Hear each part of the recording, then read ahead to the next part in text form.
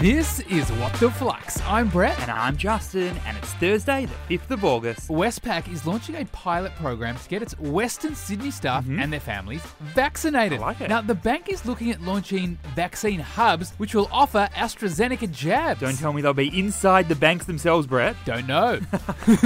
US trading platform Robinhood had a pretty rocky IPO just the other week, but it's finally on the up. The shares have surged 24% past its IPO price for the very first time. And get this, the company's market value is now $72 billion. That's big, Justin, and we have three really up-ish stories today. Let's do it. For our first, Facebook is finally launching its news section in Australia after months of cutting deals with local publishers. The never-ending story is finally coming to an end?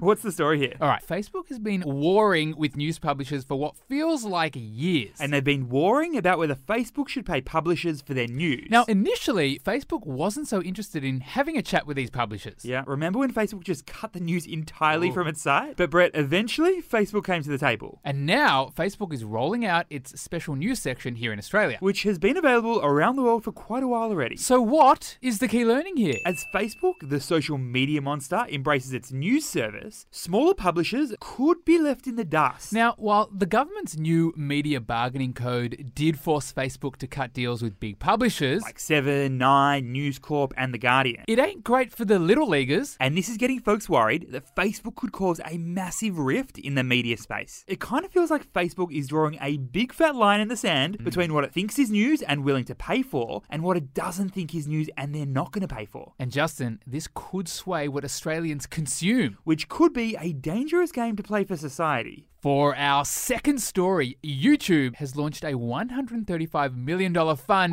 to entice creators to use its TikTok rip-off shorts. Things are spicing up between the big Y and tickers. Tell me more, Brett. All right, we all know old mate YouTube for, their longer vids and their rabbit holes and their weird 2000s movies. We also know that YouTube was bought out by Google back in 2006, and now it's worth around $230 billion.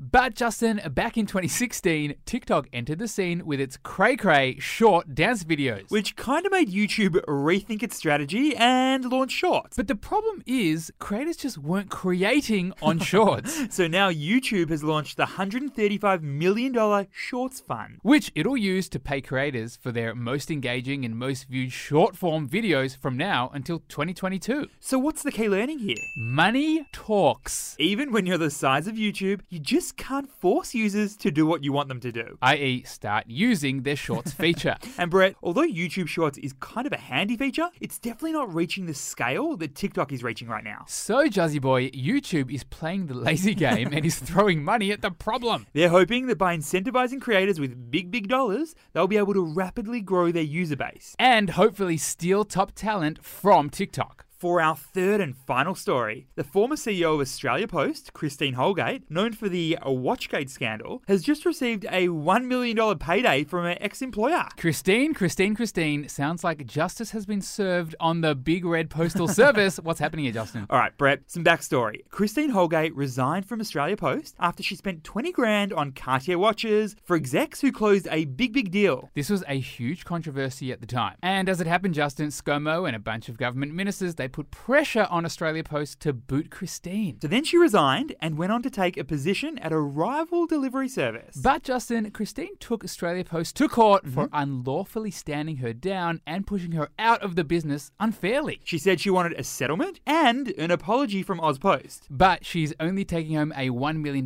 termination payment and no apology.